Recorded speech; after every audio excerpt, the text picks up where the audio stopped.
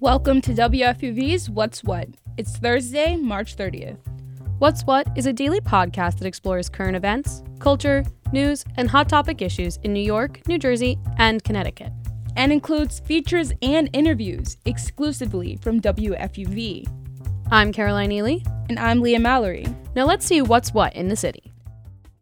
A new pop-up pot shop is opening in Queens today with the approval of Governor Kathy Hochul. It's called Good Grades, and it's the first woman-owned pot shop in the state. Governor Kathy Hochul says that Good Grades is part of the process of creating a safe and regulated cannabis industry in New York. The shop opens today and is located on Jamaica Avenue. Subway station agents are saying goodbye to their booths. Starting today, MTA workers will be moving outside of their station booths to better assist riders navigate the transit system. Transit President Richard Davey says the goal is to enhance customer experience. Last year, booth workers received training to prepare for this new role, and now they'll be performing duties such as assisting riders with disabilities and providing more customer service during transit disruptions. The MTA also announced that they're opening 3 customer service centers in Manhattan, Brooklyn, and Queens to create a more welcoming environment for commuters. Starting Saturday, trash bags won't be allowed on the sidewalks of New York City before 8 p.m. In the past, trash could be put out as early as 4 p.m. for midnight pickup. New York City sanitation officials say they want to reduce sidewalk congestion on Saturday evenings and send rats packing. This week, Mayor Adams announced that the construction of a new hybrid electric ferry is underway. It will transport New Yorkers to Governor's Island. The new ferry will have the capacity to hold 1,200 passengers with added features, including an accessible lounge and restrooms on each level. The new hybrid electric vessel will reduce carbon emissions by 600 tons annually. Mayor Adams and the Governor's Island Trust is calling on New Yorkers to help. They have initiated a citywide competition to name the new ferry. People can submit their suggestions through the Governor's Island website from today through May 25th. Construction of the ferry is currently underway in Louisiana, and it will take its maiden voyage next summer. Tomorrow is the International Transgender Day of Visibility. In honor of this occasion, WFUV's Isabel Danzis spoke to Renee about how gender-affirming care changed her life.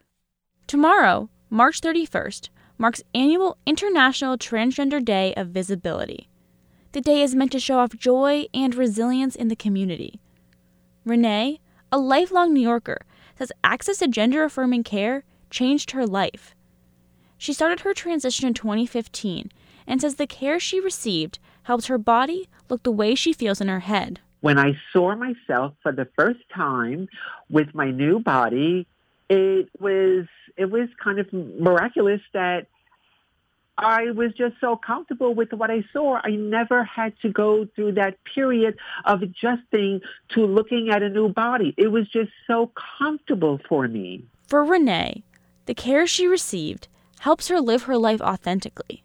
Looking towards the future, she wants Transgender Day of Visibility to be a day of happiness for everyone. And she wants it to find its way onto every calendar. I'm Isabel Danzis, WFUV News. Tomorrow marks the season opening of the New York Legoland Park. The park is debuting their brand new water playground, which will open on Memorial Day weekend. Visitors can also expect to find their usual favorite attractions.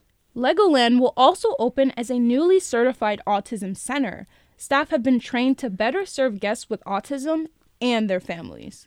This will include online and in-person sensory guides to help people with autism better navigate the park. A documentary exploring the life of actress Brooke Shields is coming to Hulu. It's called Pretty Baby, Brooke Shields. The show documents Shields' life as a young actress and model, as well as her experience in the controversial film Pretty Baby, where she played a child prostitute. The documentary will be released in 2 parts and airs on Hulu April 3rd. Hey Caroline, did you know Vice President Kamala Harris is on Spotify? That's right, Leah, and she just dropped a 25-song playlist called My Travels, Ghana, Tanzania, and Zambia. Vice President Harris says that she designed the playlist to amplify the voices of artists from those very countries. If you want to give it a listen, search My Travels, Ghana, Tanzania, and Zambia on Spotify. The official Major League Baseball season starts today. The Yankees will have their season opener at home in the Bronx, taking on the San Francisco Giants. While the Mets have headed south and will take on the Miami Marlins. And in some entertainment history for you, today is the 3-year anniversary of Bill Withers' death.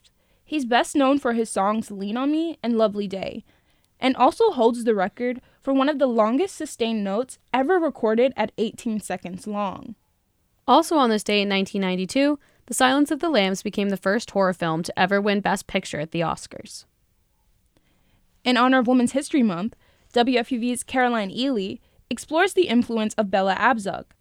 Abzug was a revolutionary feminist, congresswoman, advocate, mother, and Bronx native. Tomorrow is the 25th anniversary of her death, but even today, her legacy lives on. Her daughter, Liz Abzug, is the founder of the Bella Abzug Leadership Institute. The organization uplifts the next generation of young women across the 5 boroughs. Caroline has the story.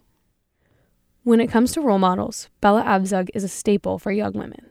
Nicknamed Battling Bella, she was a lawyer, social activist, and leading feminist of the 1970s. People need change. No congressional seat belongs to anyone. It belongs only to the people. She pioneered legislation that served as the catalyst for women's rights that we still benefit from today. Which made a single woman or a woman who was divorced have the ability to apply for a credit card in her own name or a mortgage, where previously, if you were single or you were divorced, you could not. That's Liz Abzug. She's Bella's daughter. She's talking about the Fair Consumer Credit Act, which gave women the ability to manage their own finances. Her mother, Bella, spearheaded that legislation. She's also credited with creating the Ms. Bill. She was the one who put that in that said, let's refer to women as MS instead of Mrs., MRS, so there's no assumptions being made that a woman is married. Liz runs the Bella Abzug Leadership Institute, also known as BALI. That's a nonprofit that fosters leadership skills for young women across the 5 boroughs through speech, advocacy, and debate training. Bringing skills, the abilities, the homework that she did to gain those skills so that women could be the head of the pack. Born and raised in the Bronx, Bella was an integral figure in New York. She was a New York congresswoman and even a mayoral candidate. Bella led by example for generations of young women. Many of these young women have been able to follow in her footsteps through her daughter's foundation. The vision of Bella was to make things better, to break down discrimination, to fight against injustice, and to make it an equal world, an equal playing field for women and men. For young women who have attended BALI, the training they receive results in tangible success after they graduate from the program. I've always sort of considered myself an activist, but I think BALI really taught me the true meaning of what activism is, and it helped me find my own voice. And I really carried those skills into my journey beyond BALI. That was Samia Grover, an alumni of the 2017 BALI class. She now mentors current students in the program. Samia also received a scholarship from the BALI Board of Directors this year, which has allowed her to continue pursuing a political science degree from Fordham University. It's definitely been very empowering to have a scholarship that really carries Bella's name and legacy, because I feel like I serve as a sort of representation in a way of all of the teachings we learned at BALI, and I truly hope to carry those forward. Liz hopes that all young women who go through this program feel this way and use what they learn at BALI to work on what she calls unfinished business. We still have a lot to get done, and history repeats itself. She's talking about the Supreme Court overturning Roe v. Wade last year. She says it's a cautionary tale for young women everywhere to stay vigilant about their rights. Both Samia and Liz agree. Women are stronger when they work together, something that Battling Bella would have firmly agreed with. That's why Liz mentors Samia, and Samia mentors other students at the Institute. It's a true testament to Bella's lasting legacy, and how she continues to inspire women in New York to this day. With WFUV News, I'm Caroline Ely.